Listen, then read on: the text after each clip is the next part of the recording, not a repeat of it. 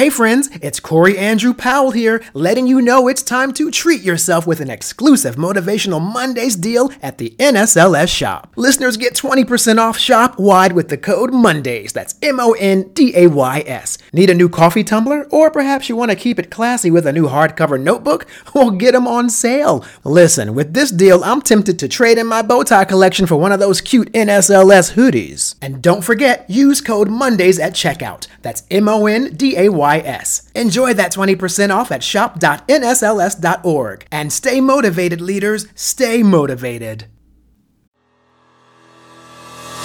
Hello, everyone. I am Corey Andrew Powell, and this is another episode of Motivational Mondays. I am thrilled to be joined today by Leon Logothetis, a global adventurer, motivational speaker, and philanthropist, and the star of the Discovery Plus series, The Kindness Diaries. Now, he's also known, I guess, in that show for navigating the globe, relying on the kindness of strangers while giving life-changing gifts along the way. His new book is called Go Be Brave, and it's not really a book. It's actually like an interactive journal, what I find to be most fascinating. So, Leon, welcome to Motivational Mondays. Thank you so much for having me. It's my pleasure, sir. Was that like a good description, like an interactive journal? Because to say book seems a little like I'm reducing the value of really what it is. I think you're right. I think it's an interactive journal, for sure. It's like an experiential adventure. Yeah, exactly. 24 adventures. In fact, so 24, but I'm curious. So it's 24 and 3/4 adventures. The 3/4, I'm confused about that part. So the 3/4, I won't tell you what the adventure is, but it's basically one final piece of magnificence that you get to do that isn't a full adventure, but is important as an important part of the process.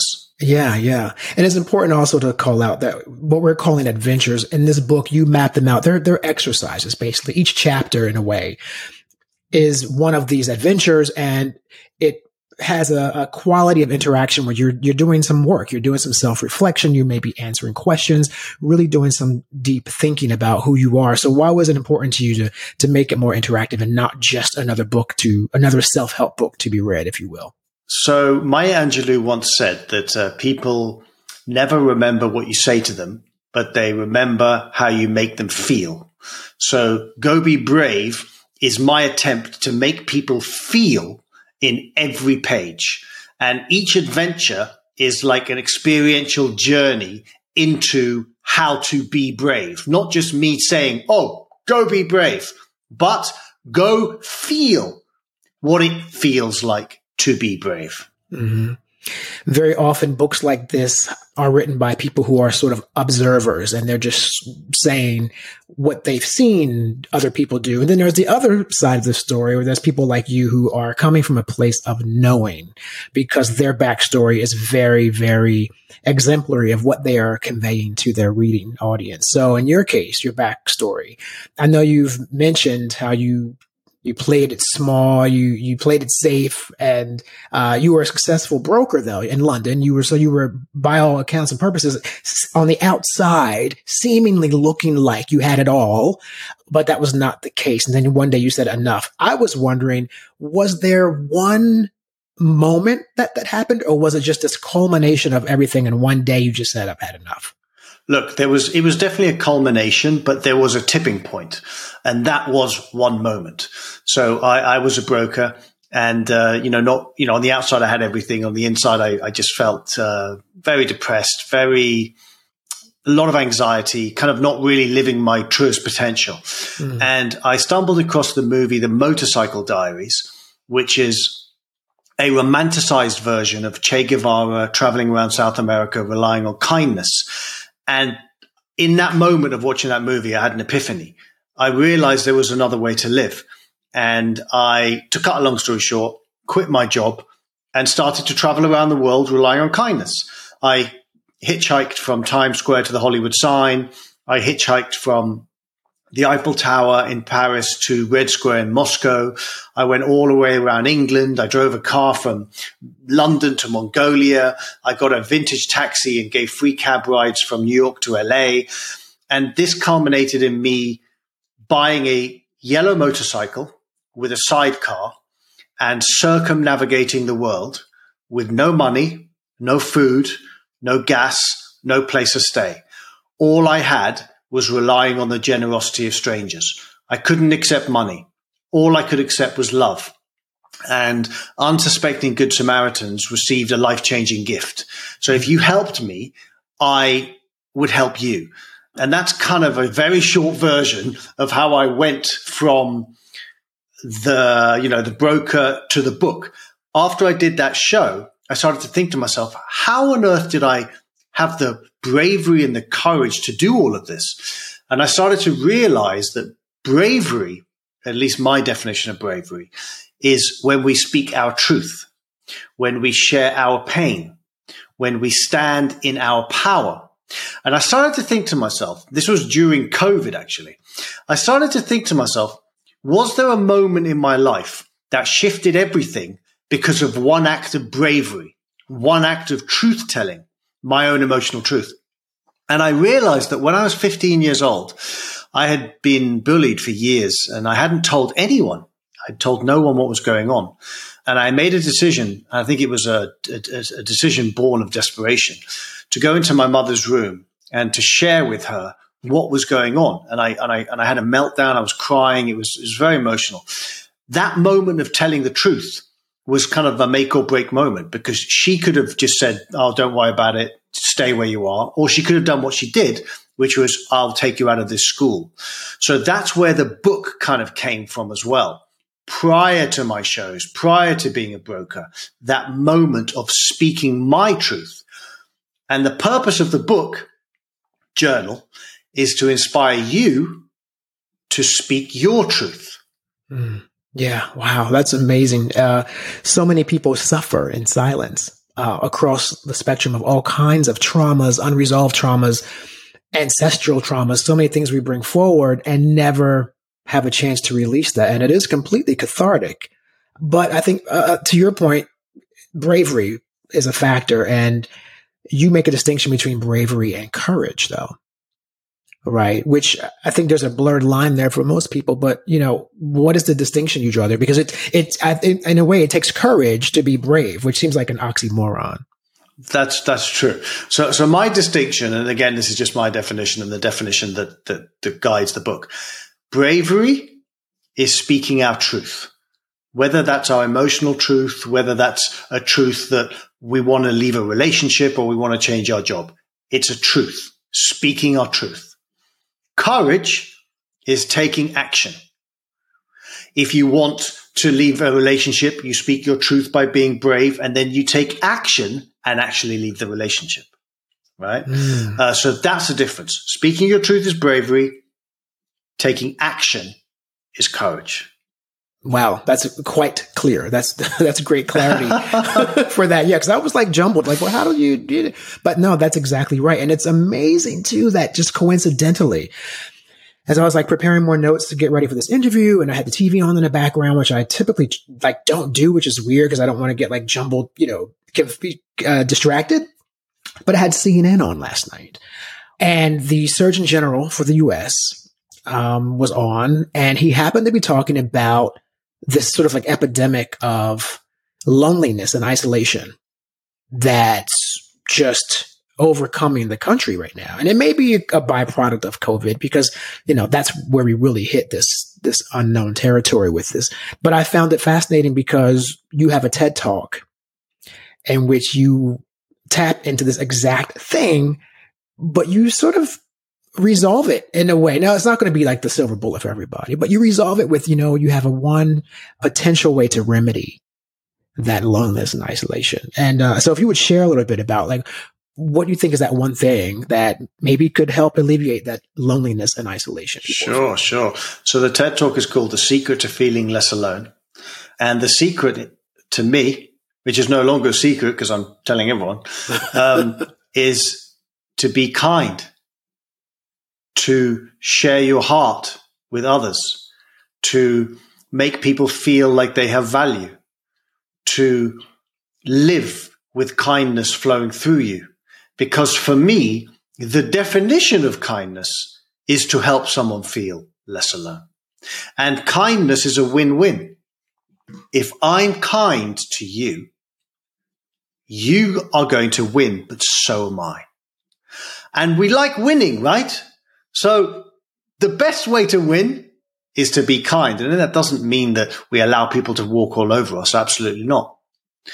We do not ever allow people to walk all over us. But there comes a point where you have to kind of put that into place where you back yourself up. But generally, kindness is helping someone feel less alone. Yes. And you expand on that in the TED Talk, because you say it becomes the catalyst for interaction and potentially new relationships or new opportunities, because you're sort of like, you're summoning something positive by having an interaction with someone that was kind and compassionate. So in return, there may be something that blossoms from that. Very difficult in the world we're in right now. So I read a lot of the stuff you're writing and things you talk about, and I love them. And they're like eternally full of optimism about humanity, I think, and I want to believe it. How do you address that we're in the most divisive time I've ever experienced in my lifetime, whether it be politically or social? How do you maintain that optimism that humanity is still good through all that? I think humanity has always been good, but humanity has always also been not good, right? Mm-hmm. Clearly, bad things happen. Mm-hmm. And my teachings on kindness never go so far as to say that, all you have to do is be kind and everyone's going to love you and you're going to love everyone and everything will work itself out. No, that doesn't work. It's clear. Mm-hmm. Just turn on the news. Right. It doesn't work that way. But we as individuals can commit to how we show up. And if we commit to showing up with love, and we commit to showing up with kindness, and we commit to showing up with kind of goodness flowing through us, more often than not, that is reciprocated. Not all the time. I sometimes tell the story of Muhammad Ali, because people say to me, "Oh, Leon, you're so Pollyannish." And they say to me, if I'm kind, people will squash me, right? Mm. If I'm kind, they'll take advantage of me. And I'm like, okay. And I put up a slide of Muhammad Ali smiling. And I say, Muhammad Ali, a man of love, a man of service, a kind man.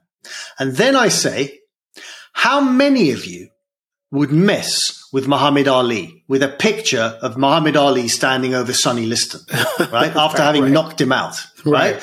My point is that there is a line that people should not cross. And if they cross that line, they get the Muhammad Ali that knocks you out. But as long as you don't cross that line, we can live the way that we live. Do you see what I'm saying? Yeah. So do not let people walk all over you, but doesn't mean you allow people to drag you into their darkness. Mm-hmm. Right. And metaphorically using that too, it's like the same as, well, we can have debate. We can have disagreements. We can have civil discourse. We can have those disagreements about life. However, once you X, Y, Z, and I feel like now I'm threatened or physically threatened, or like there's a line that's been crossed, and then that's a whole other thing. But on the day to day, we should thrive to allow those differences. Yes, absolutely. And surround ourselves with as much positivity as possible, you know, whilst knowing, because again, this is not Pollyannish. The book is not Pollyannish. My shows are not Pollyannish. Bad things happen. Bad things happen. And to understand the good things that happen, you have to also understand the bad things. Mm-hmm. Yeah. No, and your show is not always Pollyannish, because I was like crying, like, I was like, damn him. You know, I was like, ah. The one I really like it was amazing. Well, there's so many. You were in Denver and there was a father you met. He had his son. He was just getting to Denver and his housing had fallen through. He had nowhere to go. And you just stopped and you just talked to him about like, hey, bro, like what's going on with you? Like, what's happening? And it was amazing to me in that moment to realize how often we don't do that to people. We just stop someone in that moment and say, hey, what's going on with you? Just a stranger. And that moment was amazing. But tell me, I mean, you have so many of those moments, but for you, I mean, I'm sure you recall the one I'm referencing. You know, how do you just decide when you're going to approach people like that? Is that just like randomly you get a vibe, or you just say, you know what, that person looks interesting? Like what drives you to approach people? It's intuitive, really, and I don't always get it right. There are some people that aren't particularly happy when I reach out to them, and that's fine. But it's intuitive. You know, sometimes you're having a conversation with someone and you know that it's coming from up here. And there are other times where you're having a conversation that you're in your heart and you can feel them and they can feel you, and you don't really need to like come from up here, because it's working from a lower place being actually a higher place, right? But it's working from that lower more place, depth, right. Exactly, depth. And I go there. And again, often I get it right, but sometimes I get it wrong. But it's that place of depth. That's a beautiful word. That's exactly what it is. Like that place of depth. Mm-hmm. Yes, he definitely had it. I was watching, and for those who didn't see it, you can go and see it online, of course, but, and then you help him, at the end, as you do, which is part of the construct of the show. But, I began to think about that man afterwards. That was the thing that really struck me. I said, you know what? I didn't know this person existed. He's another human being I don't know. But Leon just introduced me to another human who's going through something. And now I wonder where that guy is. I hope his son's okay. I hope he made it. I hope he's in Denver, kicking butt in Denver. And I thought about that empathy that I experienced through seeing someone else's act of kindness. And I just think that was profound for me. So I just, I think it's amazing what you do. And there's another story I want to share too that you talk about. When you were a kid, you wanted to be a Navy SEAL. You share that in some of your work. But then you said you met a Navy SEAL in a workshop of some kind. That was like about, I guess, maybe like an emotional wellness workshop of some kind. Yeah. Maybe. Yeah. And then you see that Navy SEAL who you had sort of personified as like the end all brick wall that nothing could penetrate. And he was vulnerable and wounded like everyone else and looking for answers. So talk about that. Yeah. So I was in my 20s. I was in London, and I was very depressed and a lot of anxiety. And I went to this workshop I think it was a 2-week workshop.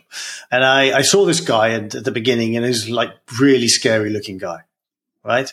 And I really had no idea who he was. And then at the end of the workshop, he turns around and he says, you know what, to everyone, he says, I'm a Navy SEAL, and people think that I'm really brave. But I want to tell you all that true bravery is what is happening inside this room, with people sharing their pain, with people speaking their truth. And I will never forget this. And I never forgot that, because I had thought that this massive man was, this brave Navy SEAL, but his truth was that his true bravery was speaking his truth, which is such an important piece of being vulnerable, of course.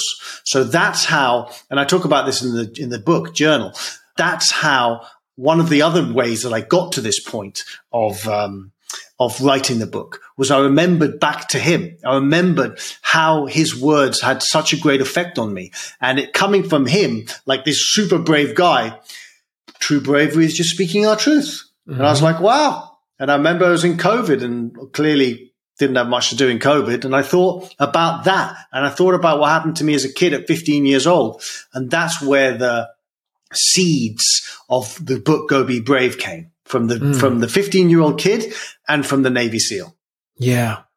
And that's one example, but it's representative of all of us in so many ways who are walking around like everything's okay. Even your previous situation when you were a broker, and a lot of us, I don't want to say we all, but a lot of us are walking around with these masks like, oh, everything is fine. Everything's okay. And inside there's like a lot of unresolved turmoil, which makes me think that we need to be more conscious of that too, because you never know what someone else is going through when you interact with them. And that leads me to something else you say that I love, which is you use travel as a metaphor in some ways when you talk about sometimes we need to dive more into other people's lives and understand where other people are coming from. And that's almost like a sense of travel in a way, just to allow yourself to be a part of other people's existence, to understand how other people live. I mean, what are your thoughts on my assessment that you're using travel as a metaphor in that regard?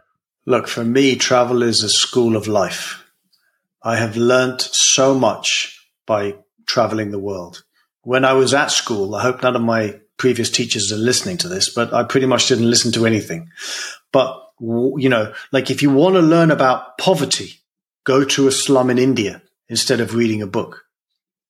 If you want to read about love, go to a slum in India and meet the people instead of reading a book. So it's experiential. And that's another reason why I did what I did with Go Be Brave. I wanted you, the reader, whether you're 12 or 112, to have an experiential moment with each chapter where you get to feel. You get to feel what's going on inside you. You get to feel other people. You get to connect to nature. You get to remind yourself that you are human. Oh, what's he talking about? I know I'm human. Really? Do you have that experience of your humanity every day? I'm sure that most of us don't. Go out in nature, sit by a lake for 1 hour, and you will remind yourself what it feels like to actually be human, as opposed to sitting in front of the computer for 1 hour watching YouTube videos. Yeah. And you also talk about that. Yeah. You talk about the social media thing and sort of like navigating through life just based on how many likes you can get or how many followers and how empty that is. Recently a guest said the same thing to me. She was like, how many hours not me, but she meant in general, are we wasting trying to gain the approval of someone on the other end of a computer, someone who will never meet, they don't benefit your life in any way. Meanwhile, you're like 3 hours in trying to impress them with your posts and and it makes me think about that. How much time are we wasting not trying to make actual connections? You also talk about anger, however, though, as something to repurpose. Normally we associate that with something negative, but you say that anger is actually something that we could really maybe re-engineer, I would say, or reverse engineer and use as a positive. How so? So one of the chapters or adventures, let's call them, is called Get Mad. And what do I mean by that? We all have anger. I don't think there's ever been a human being that's lived that doesn't have anger. The question is, how do you get that anger out safely? How do you get that anger out in a way that doesn't harm anyone? Right? That is what I mean by getting mad. So one of the things I do is I have a journal. And when I'm angry, I go into my journal and I just let it all out. I let my rage out, whether it's at myself, whether it's at some political thing that's going on, whether it's at someone, and I let it out safely. And then I connect with that person or connect with myself or connect with that thing that's going on the TV from a place of calmness because the rage has come out safely. Sometimes I go into the shower and I feel rage and I feel anger and I just scream in the shower. No one suffers. No one gets affected.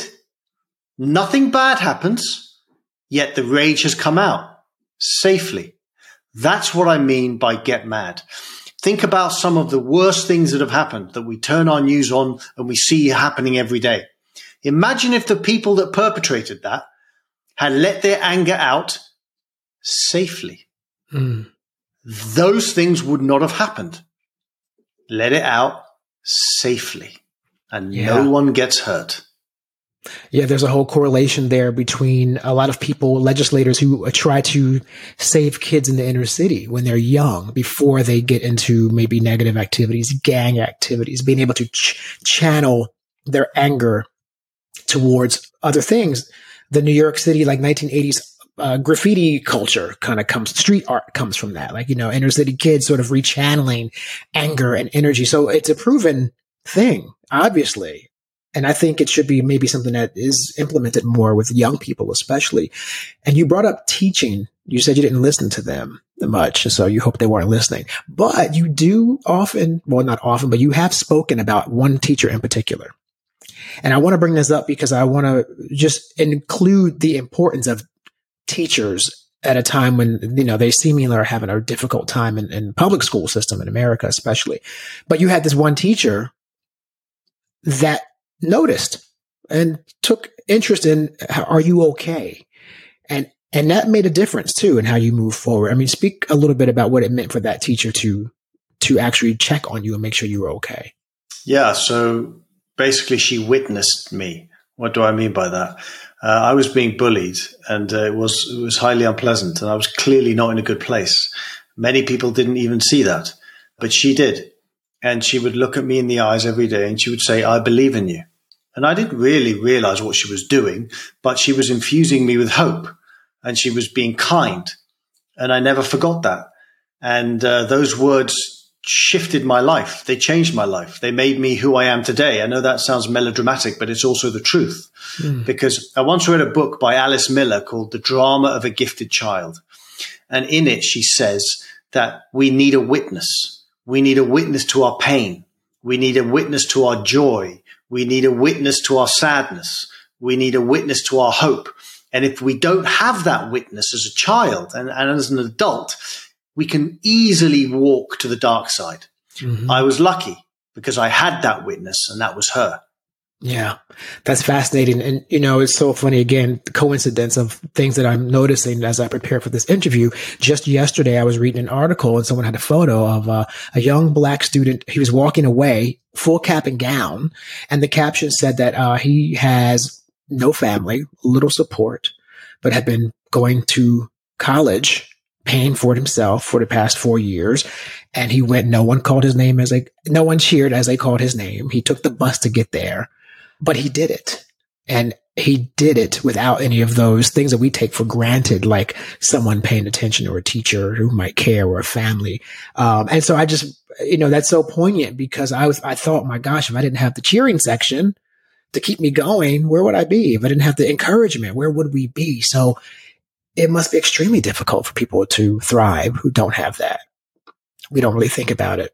It definitely is. And I hope that fellow who, got his degree, now people see him after that article.